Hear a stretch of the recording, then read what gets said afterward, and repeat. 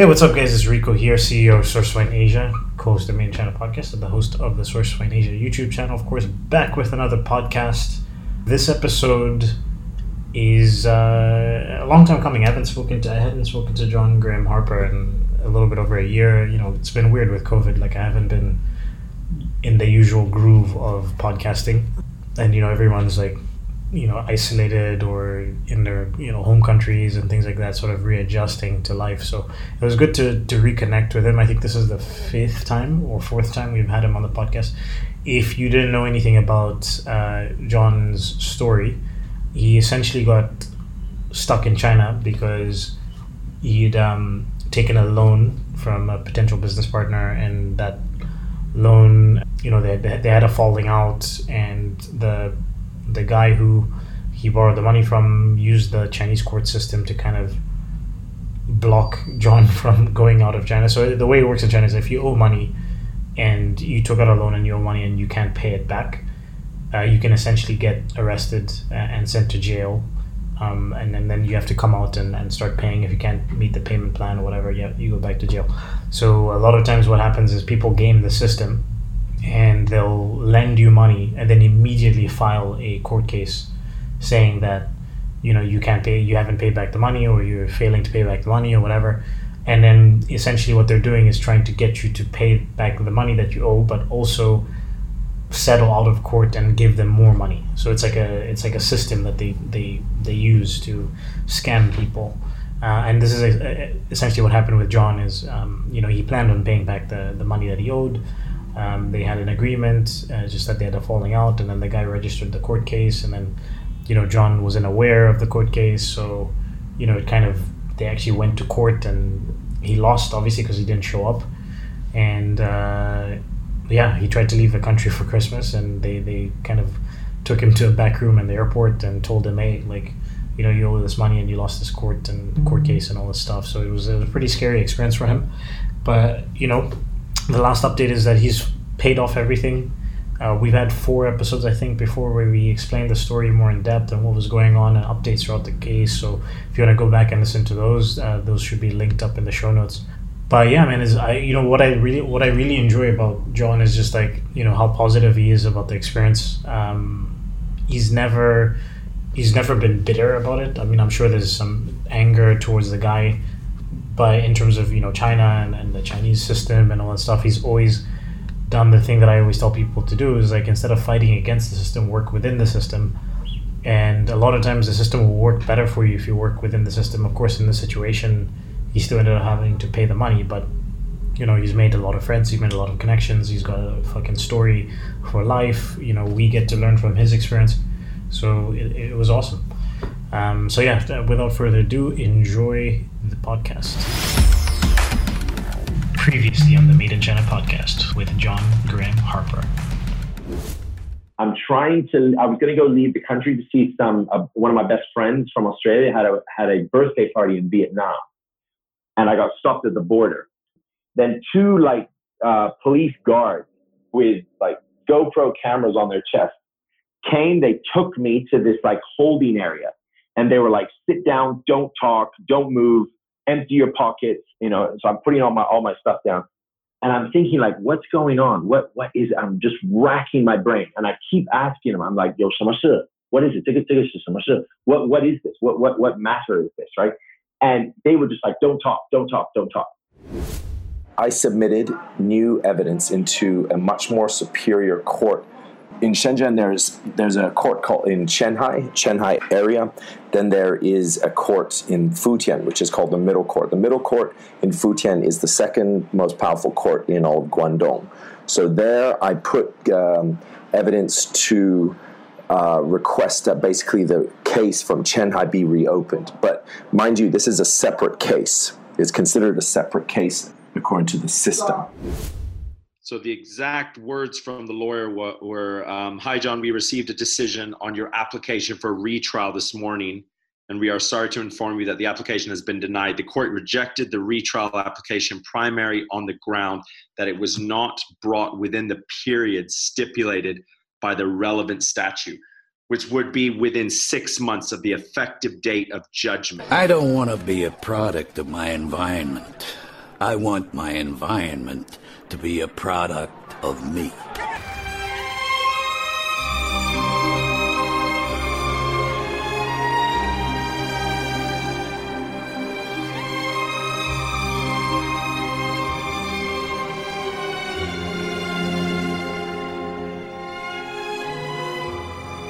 The last time we spoke in depth would have been sometime last year, but I think the last time you were on the podcast was maybe even the year before that.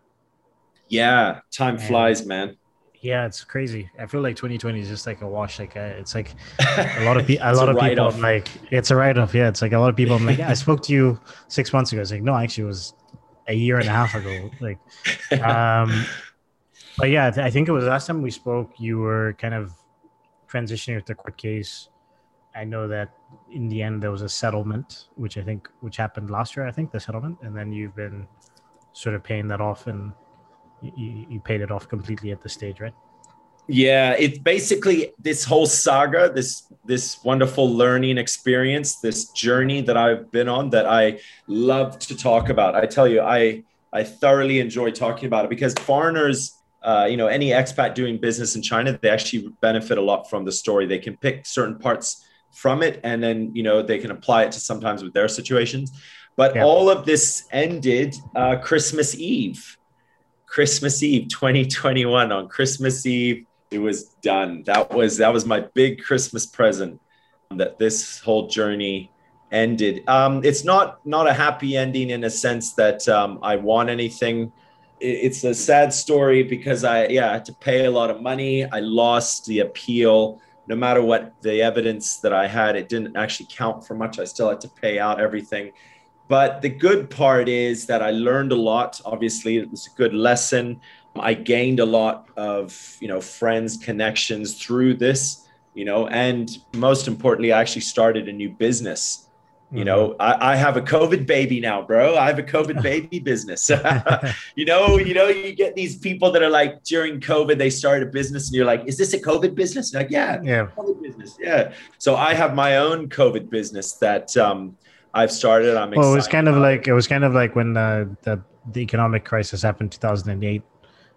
There was a huge influx of entrepreneurs because a lot of people lost their jobs and had to figure out how to make money, and you had all these people starting businesses because of that. So that's right.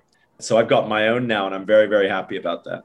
So it is, going back, probably the last time I talked to you, I was going for an appeal, right? So I was appealing. So the big mistake, anyone who wants to get freshened up on the story. So I had a business, I had a gym business. I couldn't handle this business. The costs were too high. The rent was high, the staffing. I was actually in debt. I owed management. I owed rent, right? So I took a loan to pay it off, and I was trying to figure out at the same time what to do with it, how to, shift the responsibility. Do we close? How do we move everybody? How can we exit this in a proper way? So I took a loan, paid off all the debts for 1 month, thought maybe, I'll spin things around. I'll get a big, influx of members. I can pay off the next month's rent, but that's not how it went. I ended up having to take another loan. And then basically what I said to the guy that I took the loan from, who was very passionate about owning a business, he wanted to have his own gym. He had a lot of contacts that he felt he could use and push into the gym. So the short story is I basically said, how about this? You give me that second loan, and now the gym's yours. The collateral, you own the gym, and I'll even work for you. I'll be a gym manager. I'll do what I do best. I'll be in the gym, training people, motivating the other trainers to work. And that was the agreement. And then we had a falling out. He got all upset. The details of that, you can see in some of the other media talks I've done. But is there anything like any any media you want to link up specific? Remember? Oh, Michael Michelini, his show has been great, right? Because I remember when we spoke going into your appeal, you were still at a stage where you couldn't really give all the specifics. Right? Yes, that's right. Yeah, because then you kind of give away your strategy, right? And if the plaintiff hears it, they may then prepare, in case the appeal goes through and we actually are in court, they may prepare stuff. But yeah, so it kind of like So we had a falling out, and then he left. He was threatening. He was like, "I'm going to kill you. I'm going to break your legs." He was kind of talking big. And at the time, I just thought he was, I thought it was full, it was full of crap. So we like broke communication, delete, don't talk to me, leave me alone. You're just a joke. I basically just, thought like he's not serious. And then later on, I'm trying to leave the country and I couldn't leave the country. And I was told I have a case and I need to address the case first before I'm allowed to leave the country. So took me about 2 months to even figure out what was going on, like connect all the dots of but basically what had happened is the entire case had gone through, the verdict had been given and I was stuck with a verdict and a big bill that I had to pay. So, I thought, okay, what am I going to do? Am I going to pay this off? No, this is wrong. I'm going to fight this. So to fight it, I had to get a lawyer. Then the one lawyer that I did wasn't really confident. I didn't have a lot of confidence in that lawyer. So I changed lawyers. And then, we started to put together a plan. And the plan was to appeal the case in a court that was higher up than the court I was sued in. Good strategy. I'm not saying it wouldn't work if anyone else tried this. Maybe it does depend a little bit on the lawyer.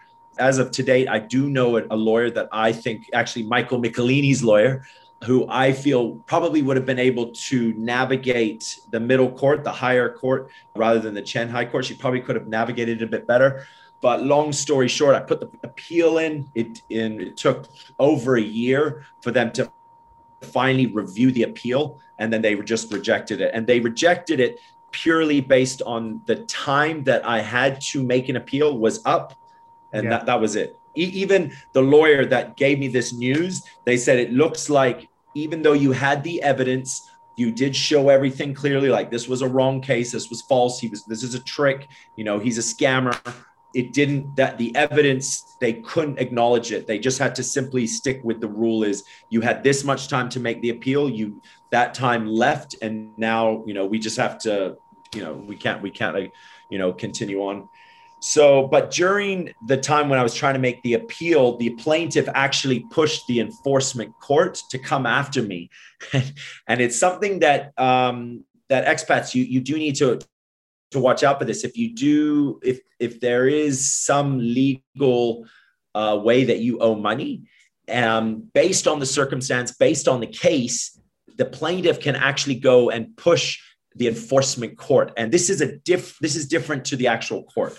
It's a different building. It's a whole different system. And the enforcement court has a whole judge list as well. It has people going in and out. It's a whole nother part of the whole legal system here. So they can push the enforcement court to come after you and pressure you for money. So that's what happened to me. I was actually at one of my boxing events, and the enforcement judge walked in with a translator, 2 court representatives, another like a lower level judge, and 4 cops. They all walked in as I'm in the event, in stage with the microphone, welcoming everybody to this boxing fight I'm hosting, right?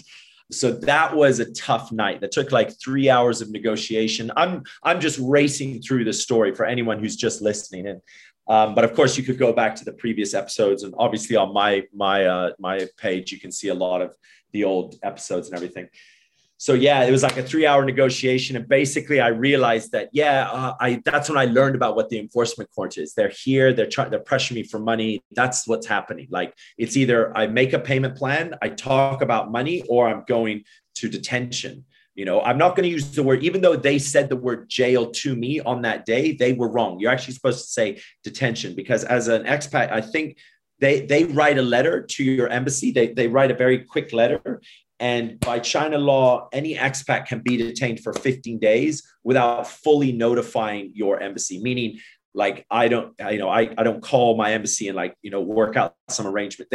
There's a letter that they can write up, send it to the embassy, and then just grab me, put me in detention. And that was the option. It was that or start talking money. So started talking money, and we came out with a payment plan. I signed off on it. Good to go. All right, this is it. But because I'm thinking the appeal, right? I'm thinking I've also got the appeal. So yeah, maybe I'll have to pay a few months, but then the appeal is going to go through. Then the enforcement court's going to stop, and then I can fight it. I can get the money back, right? But that didn't work out. The appeal got rejected, so I ended up just having to pay. I just hustled, didn't borrow anything. I didn't want to put pressure on any of my friends, my family. I just said, I'll bite the bullet. I'll figure it out. If it means you have to work day and night, you've got another whole, 8-hour slot that you use for sleeping. There's ways that you can figure your shit out. I managed to do it. I managed to get it done. So it was, it was good learning experience, but I'm stronger for it. Quick question with the, sort of the enforcement court that day when they come and then you have to start talking about money. Do they need you? Like, what is that conversation when you start to talk about how you're going to pay them back? Yeah. Like how do they just take your word on it? Do you have to sign? I guess you have to sign some documents. Do you have to make a payment in that moment? Like what's happening there? They'll make it very clear. They'll be like, you're going to jail. And I'll be like, I'm not going to jail. And they're like, well, you have to pay. And I was like, well, I can't pay everything now. And then they'll say, okay, like, what can you pay? What can you write? So you start formulating and negotiating the contract right there. And the plaintiff is the one that actually brings them to find you. For them to actually know exactly where you are at that time, the enforcement court's not that easy to move. You have to push them to work for you. They won't just go walk the streets and start looking for you. Like, they need to know what time is he going to be there? Okay, they need to be sort of organized, right? But yeah, the enforcement judge was there the whole time. And throughout the entire time of enforcement payments, I met up with the judge a couple of times because I actually went in to argue it. I was like, this is outrageous. I want to renegotiate. And she was like, no, if you sign that document, you have to pay. So I was like, all right, like I tried everything. I've tried every little angle from the law as possible, bringing evidence in, showing that they do not care about the old case. They don't care about the appeals. All they care about is exactly what they're trying to do. And that is to get money out of you. Right. But yeah, towards the end, it got a little bit tense because he claimed that I paid late and he wanted more money. So I went into the enforcement court and I asked for the judge and I was arguing. I was like, he is stealing. Like this isn't right anymore. And actually, to be honest, she agreed. She was like, yeah, she actually, it was such an ironic thing. The judge was saying, yeah, like he's not a good person. We know this, but he is using the law. He knows like all the little clauses and sub clauses. He knows how to use it because this is what he does. Yeah. They were like, yeah, this is, and it's so ironic because she said it, and then the assistant was like, they were like, yeah, we know. They were both kind of like, I was like, well, it's nice to at least that they know where I'm coming from. But they were like, but our hands are tied. Like we in our position, we have to honor these certain, points and everything, that this is part of the whole legal system in China. And yes, people can abuse it. People can use it to trick people. This is what happens. You're just the unlucky guy, so what are you going to do? Right. So I was like, yeah, I guess I'm going to pay. So I ended up actually even having to pay more than what was on the contract, as a quote unquote penalty, right? That it was like a little gray area that even though I had my case, it was so far into it. We were almost at the end. It was just a case of like, okay, I'll pay it. Let's be done with it. Right. I've got the rest of my life to make this back and to smile about it. But, let's not go backwards now. Let's not U-turn and, let's get this finished and move forward, get 2020 over and done with. So yeah, Christmas Eve, that was the day it was all done. Yeah. And I'm very, very happy about it. I'm thankful to everyone who did support and helped share the story out, even though we didn't have the outcome we wanted to. I like to think that I did learn from it. And at the end of the day, I'll be better for it. We're talking, it was about 400,000 renminbi that I ended up having to pay out. This cost me. But, I don't want to think about it. Is that including lawyer fees or lawyer fees? Yeah. Lawyer fees weren't that high because the agreement I tried to make with the lawyer that is if that she could help me that I could pay her. But then maybe that wasn't a good idea. It probably wasn't a good idea to do that. But then I would have had to probably have paid much, much more. So my lawyer fees were actually quite small, very, very quite small. So yeah, I mean, it coulda, shoulda, woulda. There's a lot of things I probably should have done. And the more I think about it, it's just not healthy. It's better just to try to put it behind you, move forward. Yeah.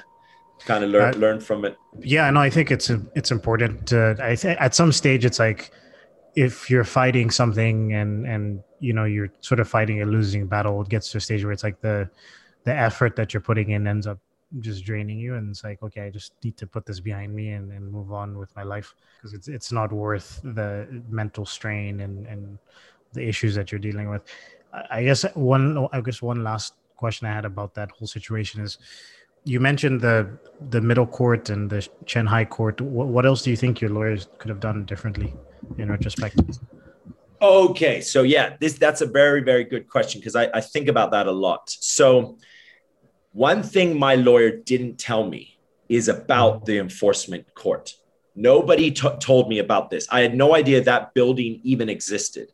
And in Shenzhen, where I'm based, that building is it's a massive building. It's like a freaking skyscraper.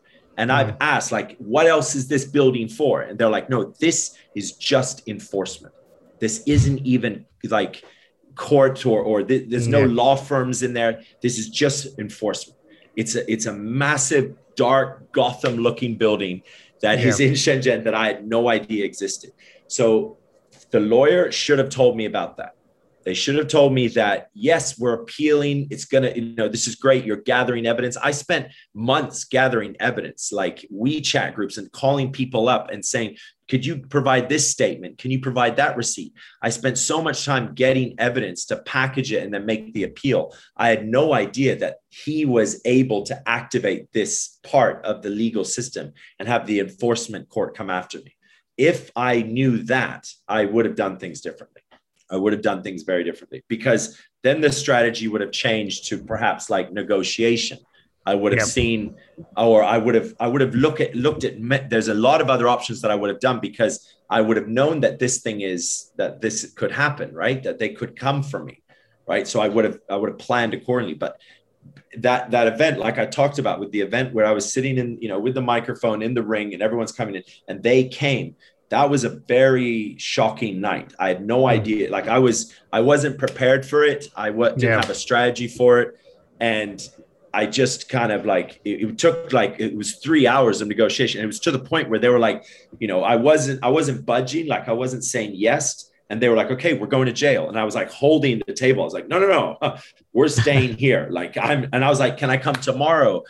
Can I pay you some money, or can I give you my passport? And then I go, and then and they were just like, no. And that night I learned about that. And that would have been very helpful to have known that, because I would have had a different strategy. For sure. There was one other thing, because I remember there were two things. There's one other thing, but I can't remember it right now. I think that was the main thing, the main mistake that I would have to say, with respect, that that was the mistake the lawyer did. They did not tell me about this, the enforcement court. How do you feel? I guess one thing a lot of people think about is the sort of legal system in China and how that works, and then especially as a foreigner navigating that. How do you feel about it now? I think when you first started, you were optimistic, and you understood that it's going to be difficult, obviously, because of language barriers, and it's just a different system completely from what we're accustomed to in the West and stuff like that. But what are your thoughts on just the Chinese legal system as a whole and how it works? Yeah, that's a good question, right? There's a couple of different ways to think about it in that way. Like I know that there's a lot of foreigners, a lot of expats here that have been in court and they've won. I know a lot of stories where people have like won, trade rights deals and, trademarking and stuff like that. There's been a lot of cases where they've won. Then there's a few expats that have, it hasn't gone in their favor. But then most importantly is, the Chinese, they do this a lot to themselves as well. like this horror stories that I have, that actually happens all the time. I'm sure it's more. right? It's actually probably more common towards Chinese, like between each other. Yeah.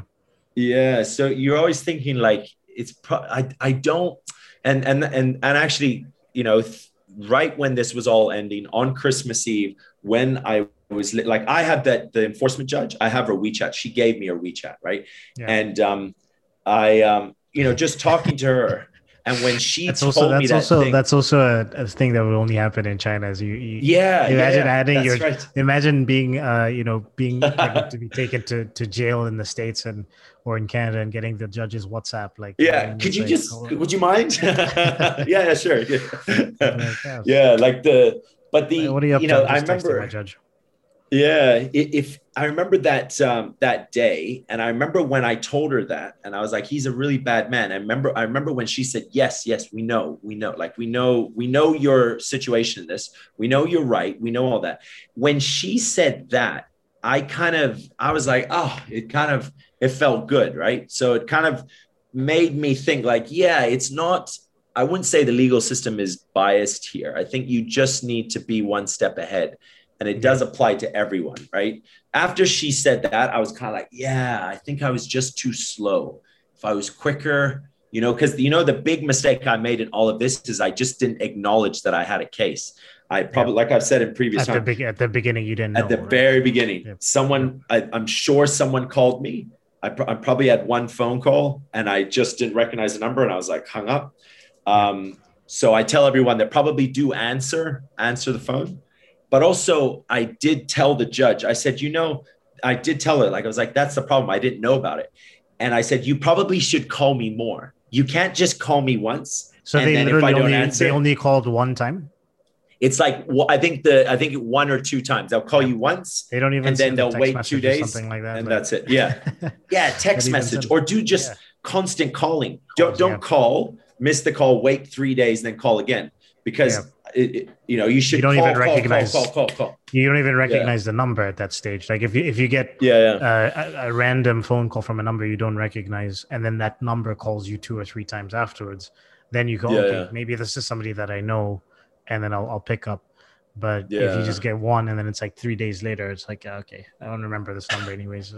That's right, and you could be busy again, and you could just be like, I don't have time right now. Hey, what's up, guys? Thanks for listening to this episode of the Made in China podcast. If you want to reach out to us, that's podcast@sourcefinancial.com. If you want to check out the show notes from the episode that you just watched, that's sourcefinancial.com/madeinchina. And be sure to also check out our YouTube channel, Source Financial, all one word. Cheers. It's cost me a lot. Hey. It's cost me a lot. Just one of them days. A nigga feel like flossing, a stone cold stunner. Bitch, I'm Steve Austin, cool as Drew Brees. I'm blowing a few G's just to hear them hoes say that he's awesome. Ease off him. Yeah, remember when you fronted on me? Pulled up beside me in a big body and stunted on me. Or when the bouncer just announced that it was bottle service only. Then he kicked me out the line, yeah, he punted on me. Well, look, I'm back, bitch, back with an attitude. Buying out the bar cause I feel like it's shit I gotta prove. Last year the cashier told me my car was not approved. Now I'm tipping the server 100 to show my gratitude. Easy, told you I'll be back, baby. Guess you ain't believe me. Now I'm living just like them niggas you see on TV. VIP